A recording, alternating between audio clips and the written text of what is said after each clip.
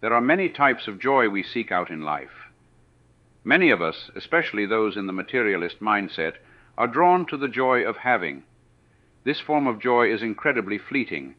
The easily gained momentary joy of acquiring is quickly gone, and a new possession must be gained before that feeling may be felt again.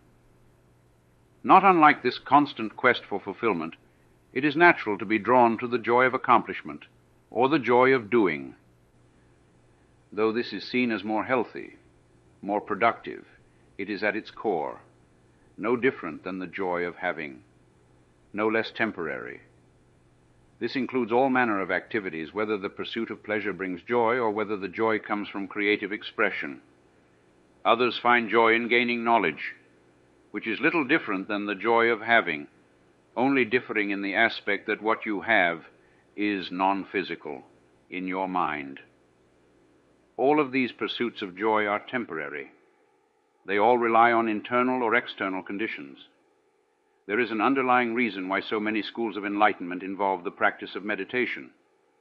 Among others, one crucial goal of this is to thrust oneself into a place of simply being. The act of doing nothing exposes one to their baseline state of consciousness, a state of simply being and breathing. At first, this may be incredibly uncomfortable and difficult. Without other distractions, this baseline state may hold any number of unpleasant emotions: discomfort, boredom, sadness. It is only by removing all distractions and focusing on the empty state of being that we are able to transmute it to its marvelous potential, the bliss of being. This cannot be done, however, without first healing the pain and trauma stored in the body and mind.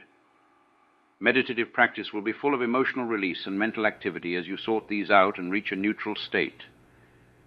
After much patience and effort, you'll find your bliss. Once this is achieved, it is a life-changing transformation, if it can also be upheld. I offer encouragement and support to those who seek out a baseline of contentment and eventually bliss.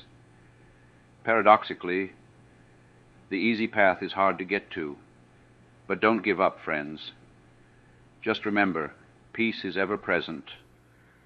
You'll find that when any external or mind-created narrative of pursuit is surrendered, given way to an eternal, unconditional bliss that you'll find in simply being present.